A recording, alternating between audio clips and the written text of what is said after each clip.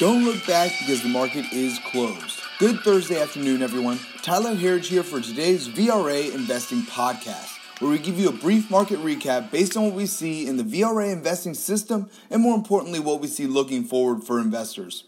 Well, after a brutal October, U.S. stocks are gearing up for an action-packed November. However, let's take a look at October's numbers, as we saw volatility skyrocket in October, taking us into deep correction territory for most of our indexes. However, we didn't finish there on the month, and here are some of October's numbers. The Dow lost 5.1% on the month. The S&P 500, after getting into correction territory, actually just finished down 6.9% on the month. And lastly, NASDAQ closing the month out below correction territory as well at 9.2% down on the month. Big loser there. The tech sector was just demolished, with the NASDAQ down 8.3% on the month, financials down 4.6%, and the only sector that we really saw finish up was utilities. They were up a small 0.2% on the month. However, the last few trading sessions really helped us out here. The numbers really could have been a lot worse, and a lot worse for companies. For example, Facebook, Amazon, Netflix, and Alphabet lost a combined $200 billion in market value before the end of October. That's the size of Coca-Cola that we saw gone from the market in the month of October. So just to show you how brutal of a month that it was. That said, the bull market trend is still intact. And after the last three great trading sessions, the market is looking for a big November, as we anticipate a lot of things happening here in November, including upcoming midterm elections, Fed meetings, the beginning of share buybacks, post the blackout for earnings period, which should be just absolutely huge, on pace still for the best year of share buybacks in history.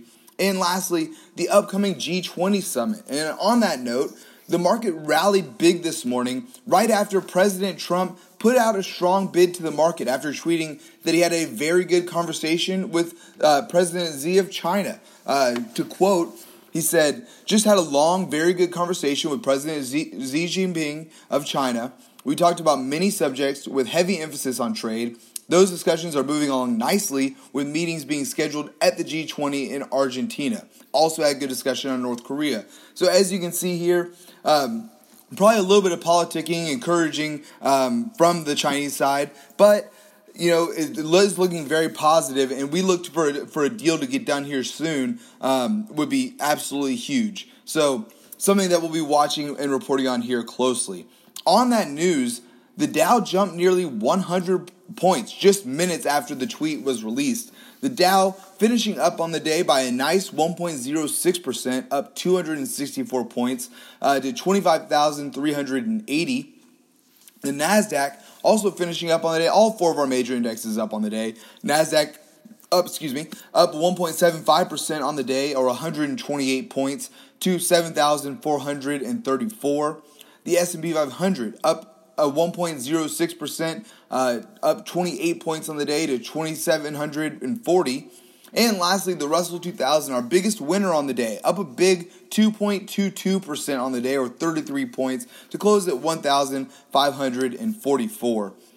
The key here for us, after seeing the last few trading sessions, would be to get all of our indexes back above their 200-day moving averages. The Dow Jones just crossed that level. However, our other three indexes, the NASDAQ, S&P, and Russell 2000, all still have a little ways to go, but we could see these indexes get above the 200-day again very soon, which would be a major bullish signal for the VRA system. However, in order to see this, market internals must continue to improve. Yesterday was a good day, featuring 2-to-1 positive in advanced declines, and up-down volume, which was solid. However, new highs to new lows just has been disappointing over the last few weeks, coming in yesterday at 97 to 402 new highs to new lows, and probably the most troublesome indicator that we see right now. And one that we will definitely want to see improve here very soon. Looking at today's internals, we saw another solid day with 3.5 to 1 advanced declines and roughly 5.5 or 6 to 1 in up-down volume. However, once again, trouble with new highs to new lows, with just 92 highs to 285 new lows. So an improvement from yesterday's. However, we really want to see these numbers get into positive territory for us.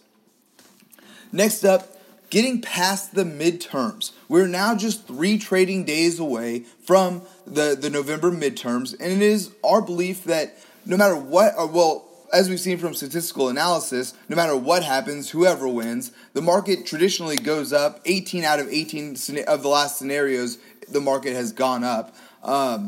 So it is our belief that the market does enjoy a divided Washington. Remembering, looking back on both the Clinton and Obama eras, both presidents had divided governments and the economy performed well, especially the stock market. And why would the markets like a divided Washington? The answer to this is relatively simple, actually. This means that any damage that could be done, that could be government related, would be limited, as the government would likely be at a stalemate, unable to pass regulation or whatever it may be that could potentially damage the economy. So regardless of what happens, getting past the upcoming elections will take a lot of volatility out of the market. And as you know our views, we expect a strong move higher into the year end and the beginning of Q1 2019. Earnings continue today as we begin to wrap up earnings season. Apple set to report here pretty soon, expected to beat estimates along with other tech names.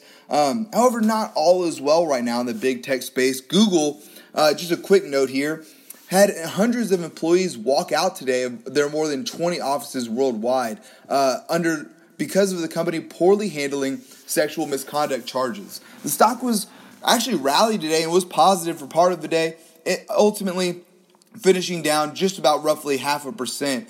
However, this could be the beginning of big problems here for some of these big tech names, as this has been a topic of conversation a lot lately. Lastly, decent movement from commodities today. All of our major precious metals moved higher. Gold continuing its sideways move between roughly the $1,210 to $1,230 an ounce range, up a nice 1.86% on the day right now at $1,234 an ounce.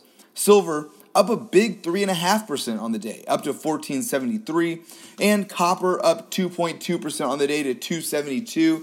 However, not all was well in the land of commodities. Oil sliding further today down 2.75% right now to $63.52 a barrel. Folks, that is all that we have time for here today. Please be sure to subscribe to our VRA Daily Podcast in your inbox. You can do that at VRAinsider.com/podcast. Thanks again. Until next time, have a great rest of your day. We'll see you back here tomorrow for the end of the week.